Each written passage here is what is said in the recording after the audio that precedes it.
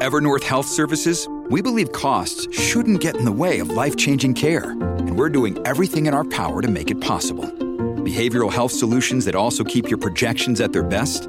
It's possible. Pharmacy benefits that benefit your bottom line? It's possible. Complex specialty care that cares about your ROI? It's possible. Because we're already doing it. All while saving businesses billions. That's Wonder made possible. Learn more at evernorth.com/wonder. Welcome to the New Books Network. This is Darts and Letters. I'm Jay Coburn. I'm one of the producers on this show.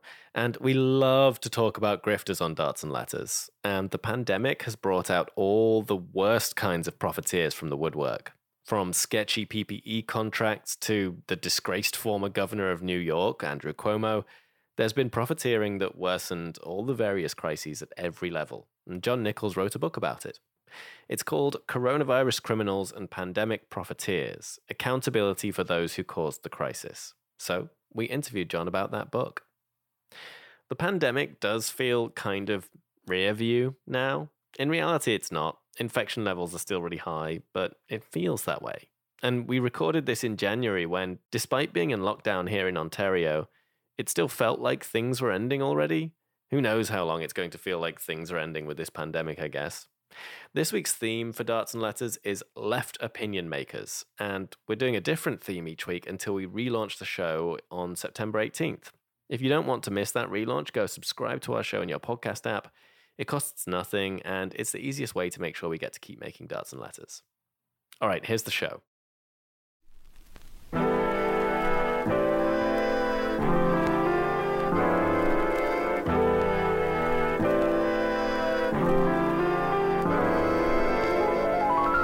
From Cited Media, this is Darts and Letters. I'm Gordon Caddick.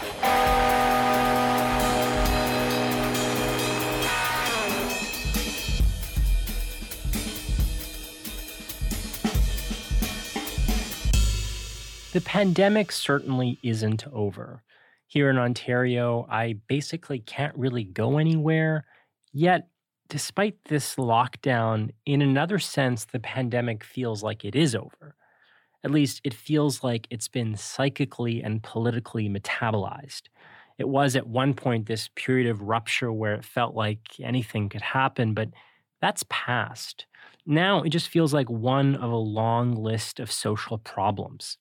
It's like car crashes, the common cold, or homelessness. We're told it's basically the cost of doing business in capitalism, and the best we can do is manage it. But today I want us to go back to when this was all new, before it was normalized, when there were starkly different political choices on offer and people made the choices they made. Maybe if we know about those critical junctures, we can make it a live issue once again. Maybe we can reimagine our healthcare system. Maybe we can hold people accountable. Maybe we can prepare for the next pandemic. To do all that, we have to retrace our steps, though. And John Nichols is just the guy to help us do that. He is national affairs correspondent for The Nation, and he is author of Coronavirus Criminals and Pandemic Profiteers, Accountability for Those Who Caused the Crisis. The book started as John's sort of personal diary.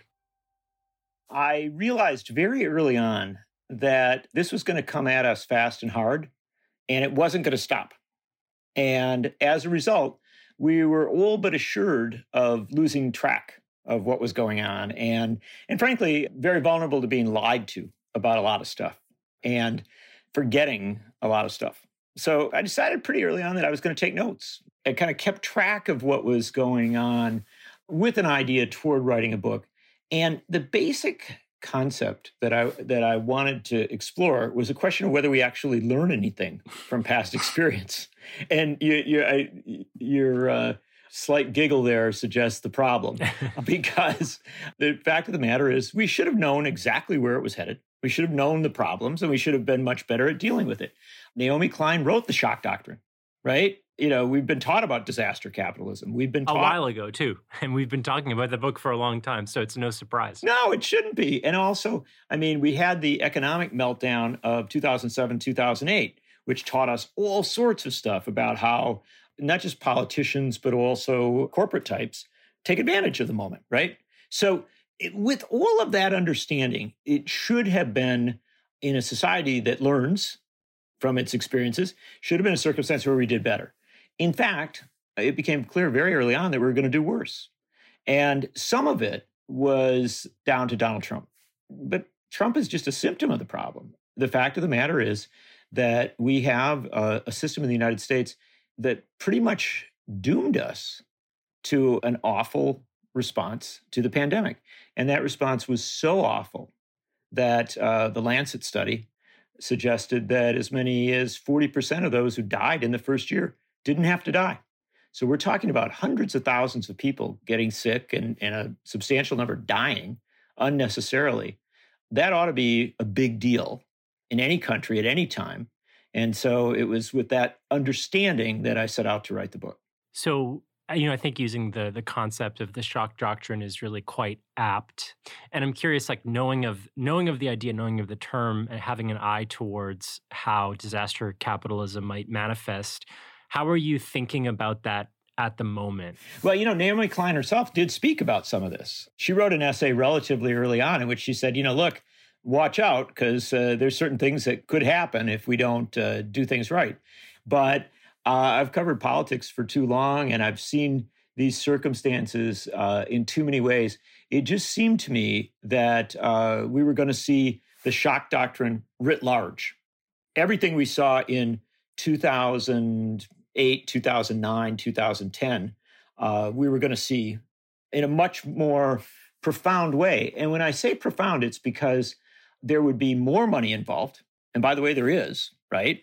And at the same time, the potential for a redistribution of the wealth upwards was even more astronomical because we were going to have a lot of needs. We were going to have a supply chain challenge that was going to be altered because, the physical task of getting things was going to be different. So those who were digital and delivery oriented, i.e. an Amazon or something like that, they were just going to make unimaginable amounts of money. And then the final component is that because of these first two realities, politics was going to be politics and it was going to go in some ugly directions, and that could be exploited by capital. We were going to end up in a situation where a lot of people died that didn't need to die. Your book starts poignantly, I think, with a factory worker, assembly line worker named Mike Jackson.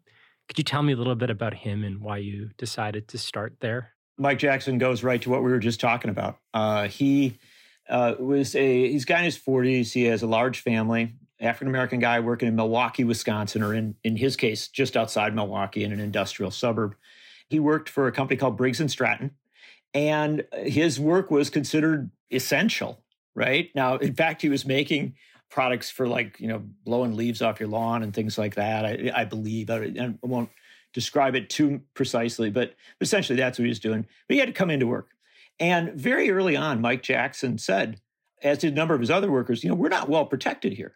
Well, lo and behold, in very short order, COVID hit the plant.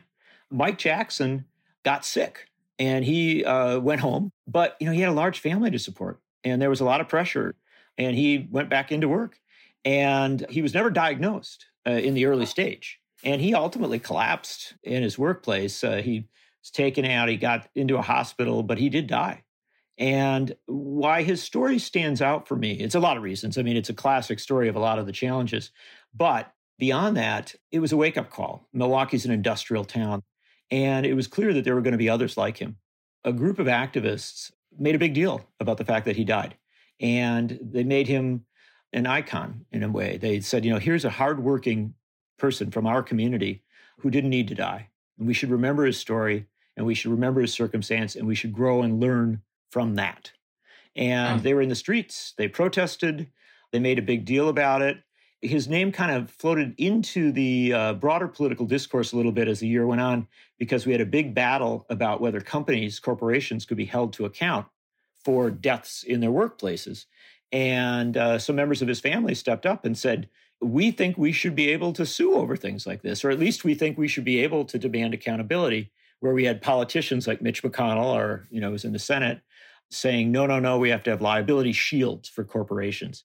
That liability shield part, I mean, accountability is a huge theme in the book, but the kind of legal chicanery that's going on there, it comes up in many different chapters. People are sneaking in liability protections or they're delaying certain legislative moves because the liability shield is a kind of necessary feature for them and their corporate benefactors.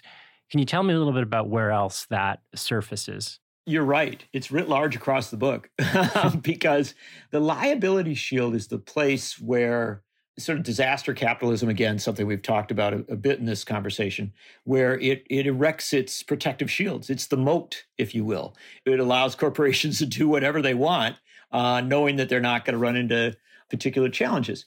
And that's because in the United States, as in most countries around the world, we don't have a lot of accountability for corporations that let workers die and that let workers get sick or that work them in unreasonable ways. Now, unions can sometimes play a real role in protecting, but there's a lot of bad situations that occur.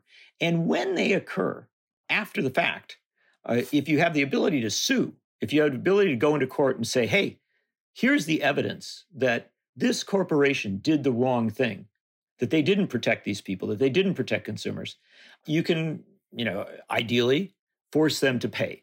Now, that doesn't begin to satisfy the needs or the reality of the circumstance because you've got people who've died or people who've gotten very sick. But what it does do, the power of liability, of the ability to sue, is that you can let corporations know that if they do not take care of their workers, if they do not take care of consumers, they can be held to account, right? They could end up in trouble. It could cost them a lot of money. They care about things like that. So what Mitch McConnell, who was the main power broker in the United States Senate at that point, did was hold up relief, hold up aid for people who were suffering until he could get a liability shield. From the late spring, early summer of 2020 until winter, like months passing, at a point when we were having thousands of people die every week, rising to tens of thousands and hundreds of thousands of infections. Our government, our federal government, wasn't acting. It wasn't taking the basic steps. Now, the House of Representatives had passed a bipartisan bill, right? Democrats and Republicans had agreed they were going to act. And Mitch McConnell said, nope, not going to do it until we add a liability shield, till we protect the corporations. Months passed. Finally, things got so bad with the huge surge in late 2020, early 2021, that McConnell backed off. They did not do the full liability shield that he wanted. But that just proves how powerful corporations are, and frankly, how determined the politicians who serve those corporations are. Because even in the midst of a pandemic where hundreds of thousands of people are dying, millions of people are being infected, there were politicians who said, oh, can't do anything, can't help until we get the corporations protected. On the liability question, Cuomo, right? Liability protection for nursing homes. Do I have that right? Yep, absolutely. Governor Andrew Cuomo in New York. He snuck liability shield stuff in at a critical stage. And it was such an emergency moment that people initially went along with it. Even people that didn't think it was a good idea because they were like, oh, we just got to get this. We got to get, aid out. We got to help people. But in Cuomo's case, it was, if anything, even uglier. It wasn't just that he was protecting corporations. In many senses, he was protecting himself because he had made decisions about putting people who were infected into nursing homes that clearly caused disastrous circumstances in New York State. He went out of his way to try and prevent people from finding out what he and what corporate folks had done.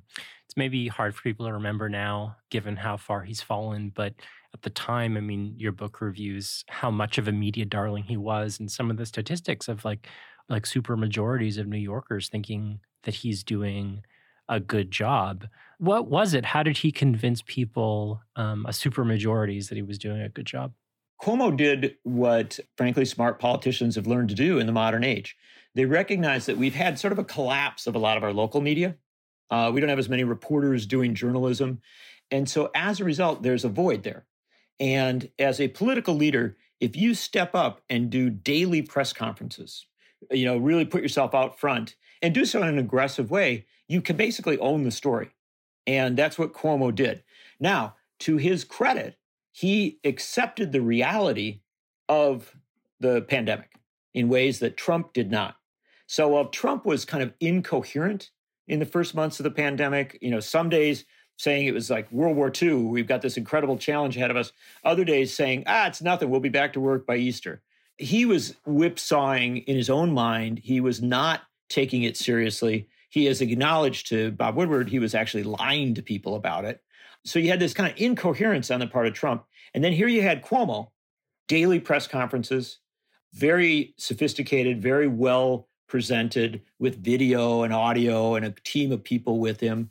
And it became a reality in the United States that almost every day, Cuomo's press conferences were being broadcast live on our cable channels. So millions of people, not just in New York, but across the country, were watching him. He wasn't afraid to pick fights with Trump on some things, and that was good. And so as a result, he became such a heroic figure in the early stages that there was even talk of replacing Joe Biden as the Democratic nominee for president. And it was only over time that you realized that while he was actually doing some good things, he was communicating well about it, that he was also playing politics with it. And this is a guy who had taken huge amounts of money from the healthcare industry, huge amounts of money from the nursing home industry. And he was, even as he said good things publicly, behind the scenes, taking steps, taking actions that were damaging and that would ultimately ended up creating a circumstance where people died that didn't need to die.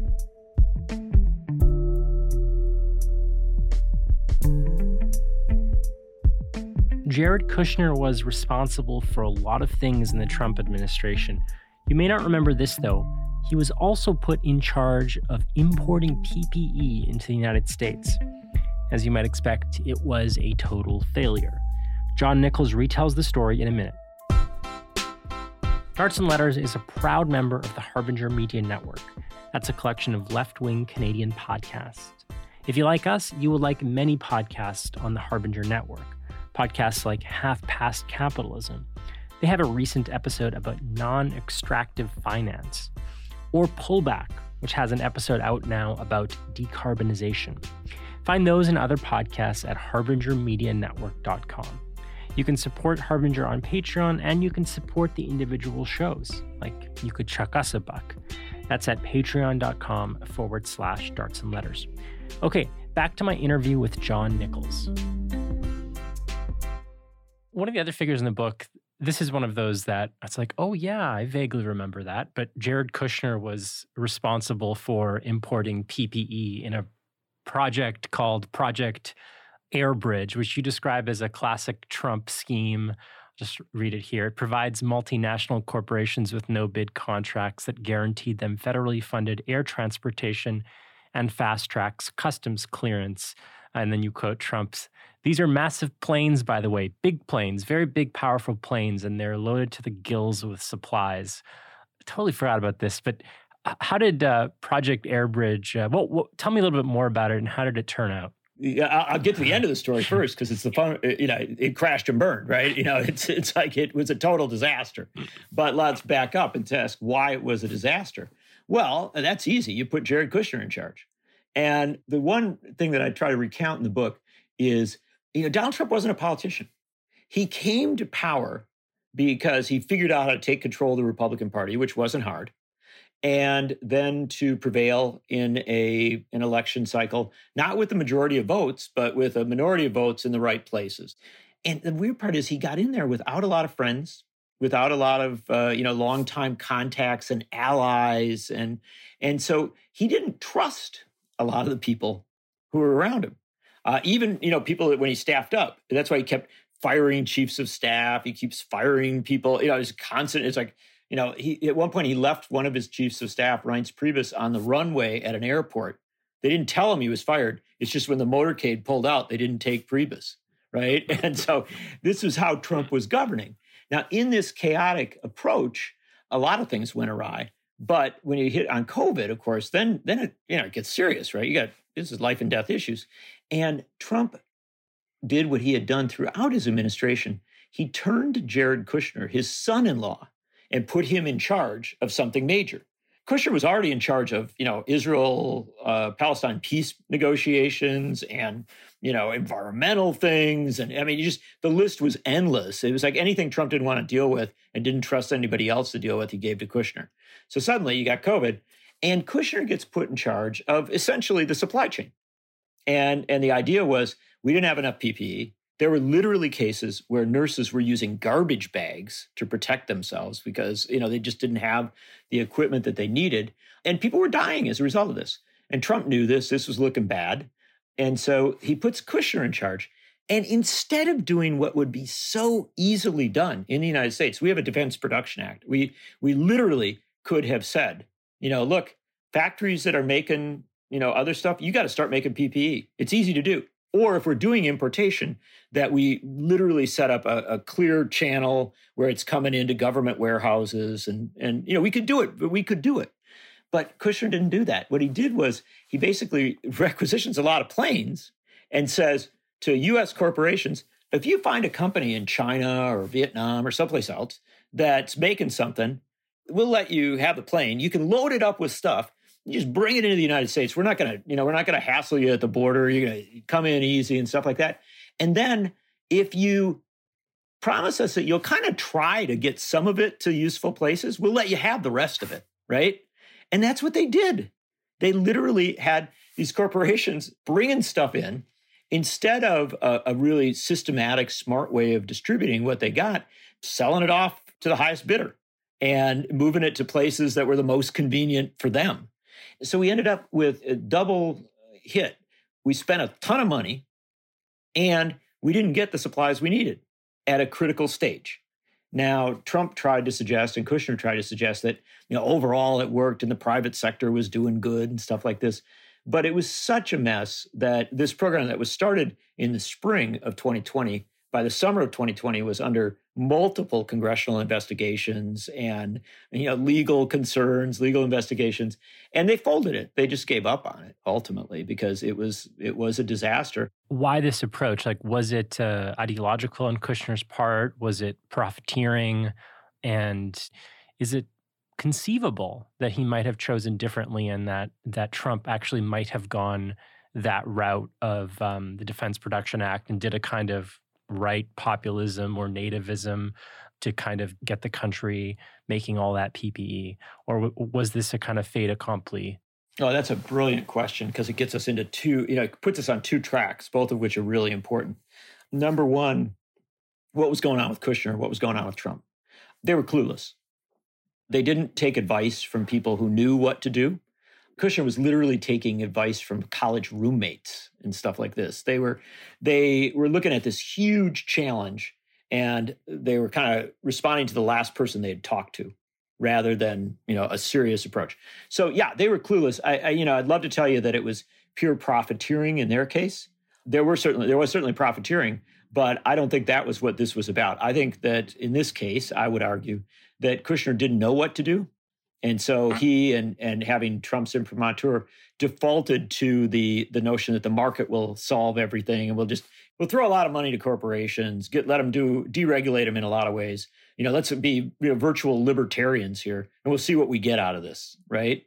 And what they got was a disaster. So that's an attempt at an answer to the first part of your question. The second part of your question is where it gets really interesting because you're onto something that's huge. And I became very conscious of this as I wrote the book. Look, we had an election in 2020. Most of what Trump did wrong during the course of 2020 was, some of it was just personal hubris, but a huge part of it was he was afraid to get defeated for re-election.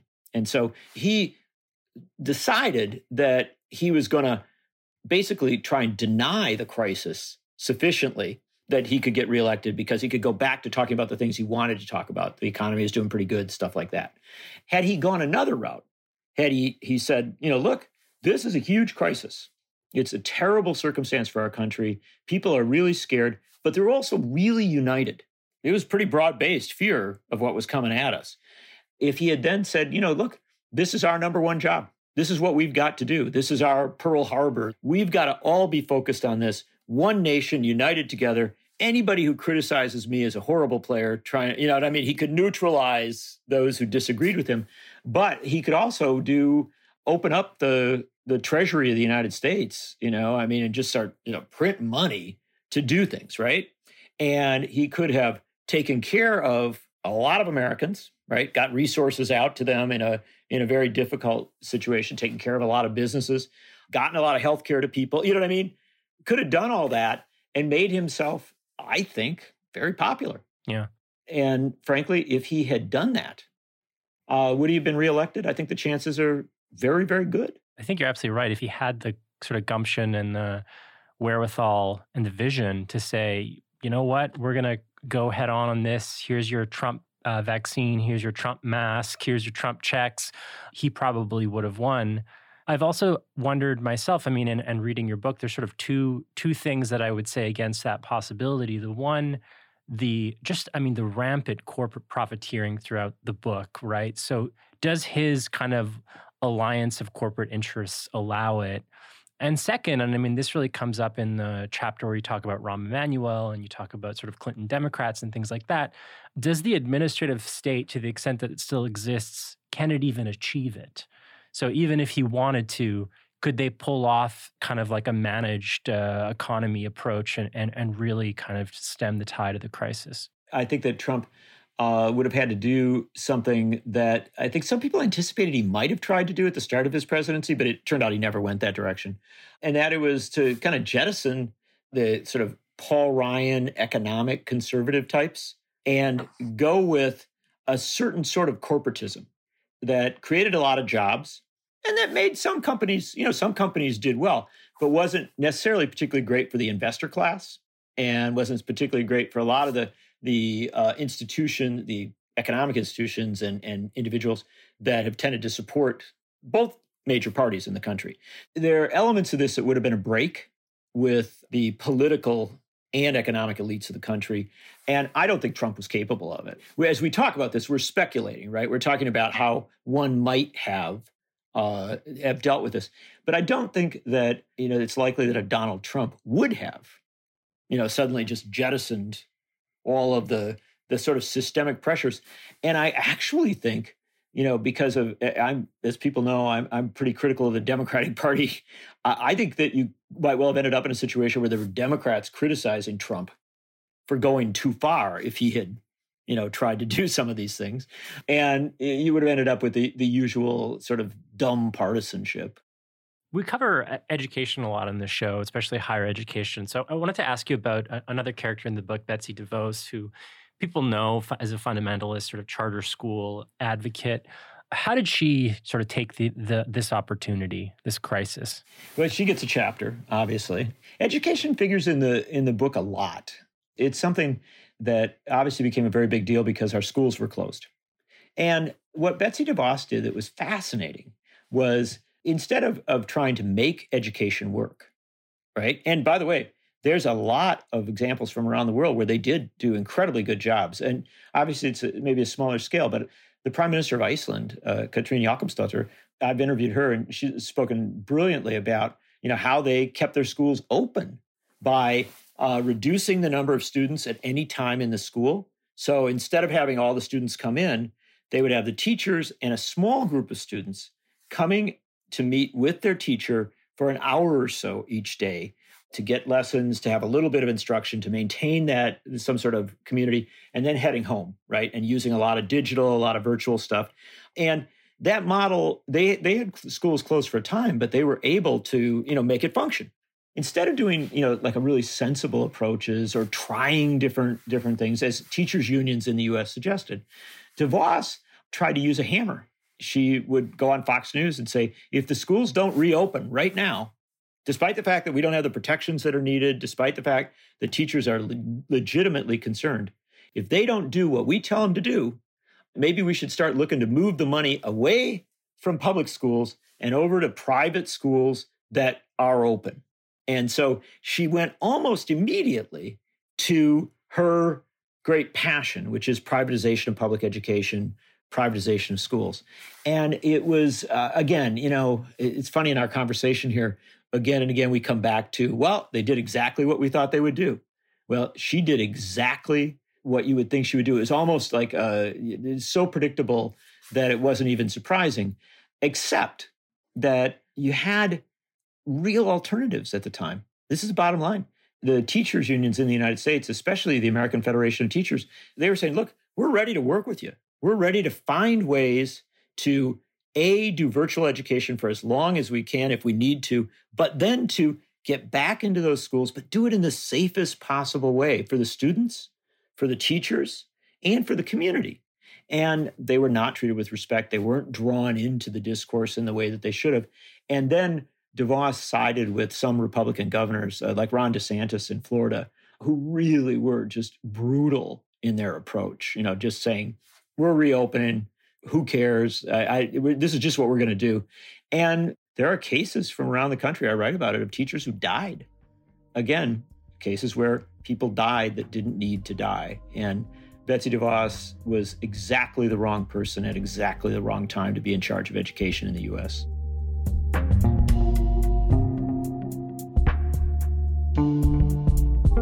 Billionaires made out like gangbusters during the pandemic. But how exactly did the rich get so much richer? I asked John Nichols to explain the basic economics of the pandemic. That's after the break.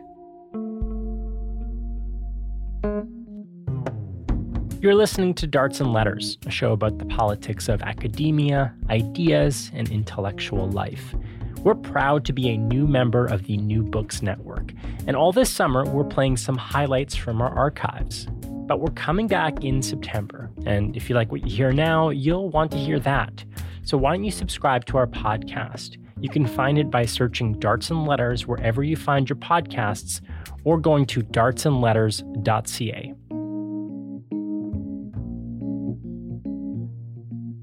On the question of profiteering, privatization, when you review the top line numbers of just the enormous transfer of wealth, I mean, billionaires made out like gangbusters, like $1 trillion of wealth gain from the 651 billionaires. It's hard to comprehend that kind of number.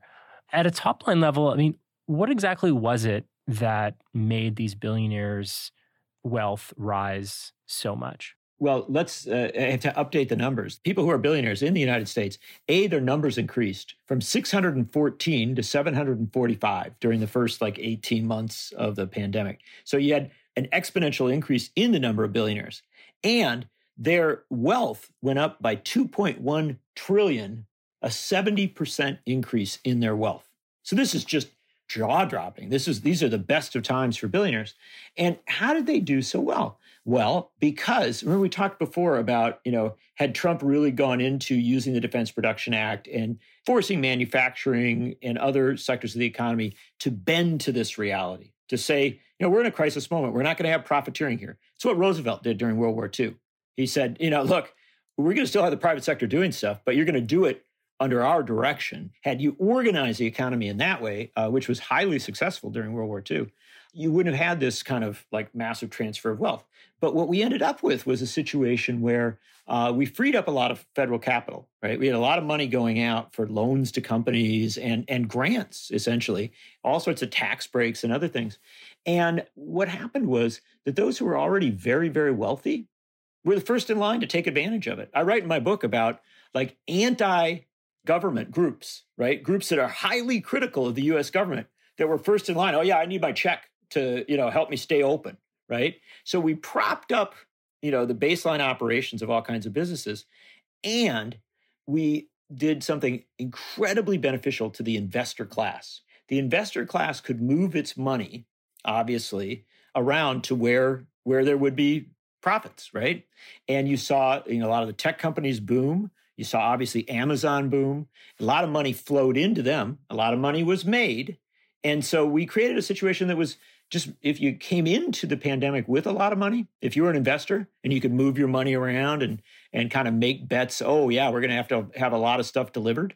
It was great for them. And there was no limit on the profit that they would make. The last sort of theme I wanted to ask you about was accountability. You talked about the extra hundreds of thousands of people dead because of terrible policy decisions. We've talked at length about people along the way stalling things, profiting from them.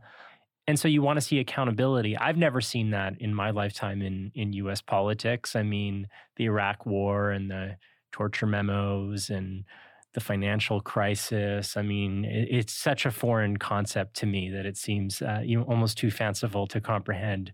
So what would it look like for you if it were real? Yeah, what a great question. And look, I have a chapter that and you've been so generous in your reading of the book and your referencing of it. You know that the final chapter is all about this, and it's about impunity, right? That a lack of accountability leads to political and economic elites thinking they can do whatever they want, right? They're not going to be held to account. And in America, that's writ large across our history. I mean, we had a civil war, and then we erected statues to the losers all over the country. And we let the people who were on the wrong side of a civil war, essentially, after a brief period of Reconstruction, walk away and run the territory that they had always run. And so as a country, we have a long, long history of letting people off the hook. And we let presidents off the hook. Richard Nixon avoided impeachment in 1974 and flew off to California and began immediately kind of repositioning himself as an elder statesman. Ronald Reagan avoided accountability for the Iran-Contra scandal, which was, astounding. Trump, because of our the way our system operates, avoided conviction after being impeached twice. So presidents get off the hook. And if you think it's true with politicians, boy, it's writ large double in corporations. By and large, corporations, which have their hooks into both political parties, tend to have very, very little accountability. And so what would it look like? Well, the answer is that there are a few examples in our history of how it's been done. Probably the best example was Franklin Roosevelt during the Great Depression.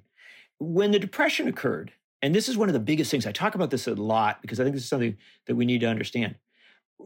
In the United States, and I think in Canada, and I think countries around the world, we tend to think of really bad things that happen as sort of natural disasters. Like, economic meltdown, natural disaster. COVID, natural disaster, right? They're not. They are developments that may have been unavoidable, but at some fundamental level, they're disasters that are made dramatically worse by a failure of accountability. And when the Great Depression occurred, initially, Herbert Hoover was president of the United States, and he was basically, relatively laissez-faire. He was sort of like, oh man, something bad happened. We really hope it sorts out. Well, things just kept getting worse. And Hoover tried to intervene in some ways, but pretty miserably. And he was defeated for re-election, and Roosevelt came to the presidency. Around the same time that Roosevelt was coming to the presidency, senators were starting to realize, boy, this is bad. We're going to be in trouble for this, too. So they started to step up. And they started a commission in the United States Senate to investigate who was responsible for the Great Depression. Now, the Great Depression was global. So these weren't naive people. They didn't think it was only like somebody pushed a button and the Depression happened. But they were basically saying, who made the pain as bad as it was? Who made things worse than it was? It was called the Pecora Commission. They actually hired a guy who had been a lawyer going after the mob in New York City. And because they looked at bankers and the financial sector as like the mob. And Pecora was fearless. He was a remarkable guy, born in Italy, raised in, I think, Hell's Kitchen in New York. A tough, tough guy. And he came into that committee and he called in bankers and CEOs, names that you would know, and put them in the chair and said, why did you do this? And here's the evidence of what you did. And out of the Pecora Commission, there were prosecutions, convictions, withdrawals of licenses. It was profound. It had a huge impact, and it captured the imagination of the United States. They didn't put every banker in jail. They didn't put every investor in jail. That wasn't the case.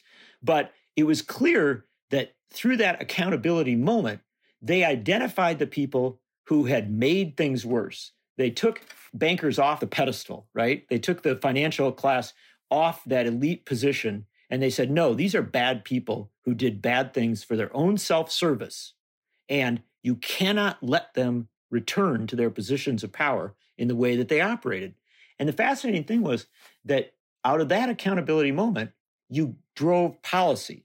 That's where we started to regulate banks in the United States. That's where we started to regulate finance in the United States. Now, tragically, much of that was undone by Bill Clinton. So I'm not saying we're in some perfect situation, but in a brief and I think very positive period, an accountability moment led to prosecutions, but also to a change in policy. And that's what I argue for. I think in the years since Joe Biden became president of the United States and Democrats took charge of the Senate, they've squandered an accountability moment. They have not done what they should have done. There should have been hearings.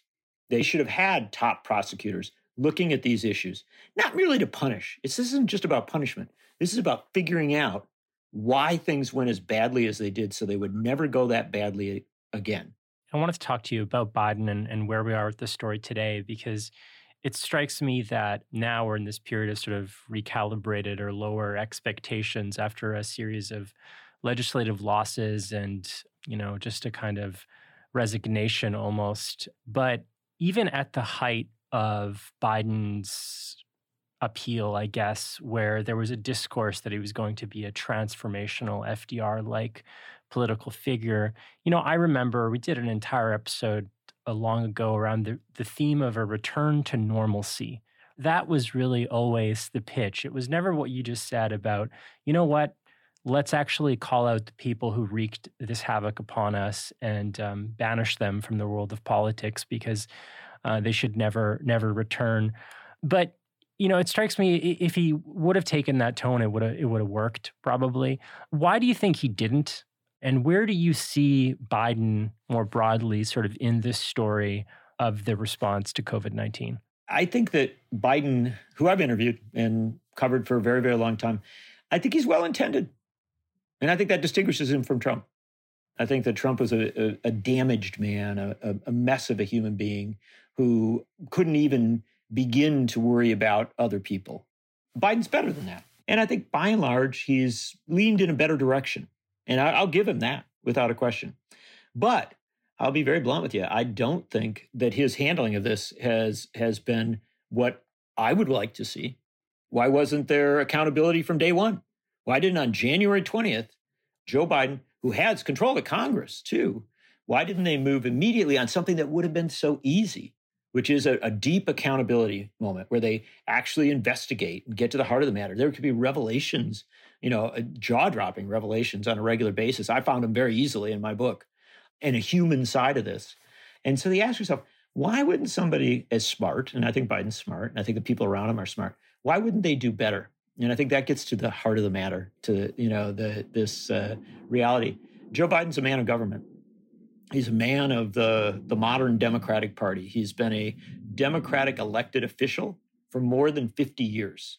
He was 36 years in the U.S. Senate, 8 years as vice president of the United States, 3-time candidate for president of the United States. This is a guy he's a lifer. He's a permanent man of government. He raises money for politics in the way that they all raise money for politics, with a deference to the corporate side, with a deference to the elites. I think that he too frequently has colored within the lines of the existing system rather than to go outside of those lines.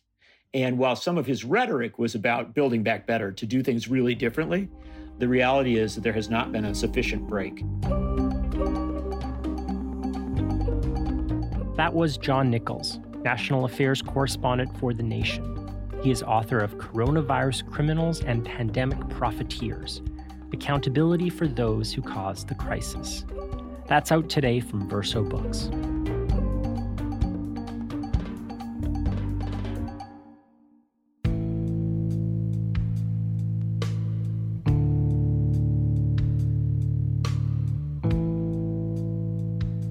And that's it for this week's episode of Darts and Letters. Our lead producer is Jay Coburn. Our managing producer is Mark Apollonio. Research and show notes from Dave Moskrop. Ian Sowden is our marketing assistant. As always, our theme song and outro was composed by Mike Barber. Dakota Coop does our graphic designs, and I'm your host and editor, Gordon Kaddock. You can send us feedback by emailing the show. The address is darts@citedmedia.ca. Or you can tweet us at Darts and Letters. This is a production of Cited Media, and we are supported by our generous patrons. Join us and join them by going to patreon.com/Darts and Letters. Patrons get content a day early. Thanks for listening. Check back in next Friday.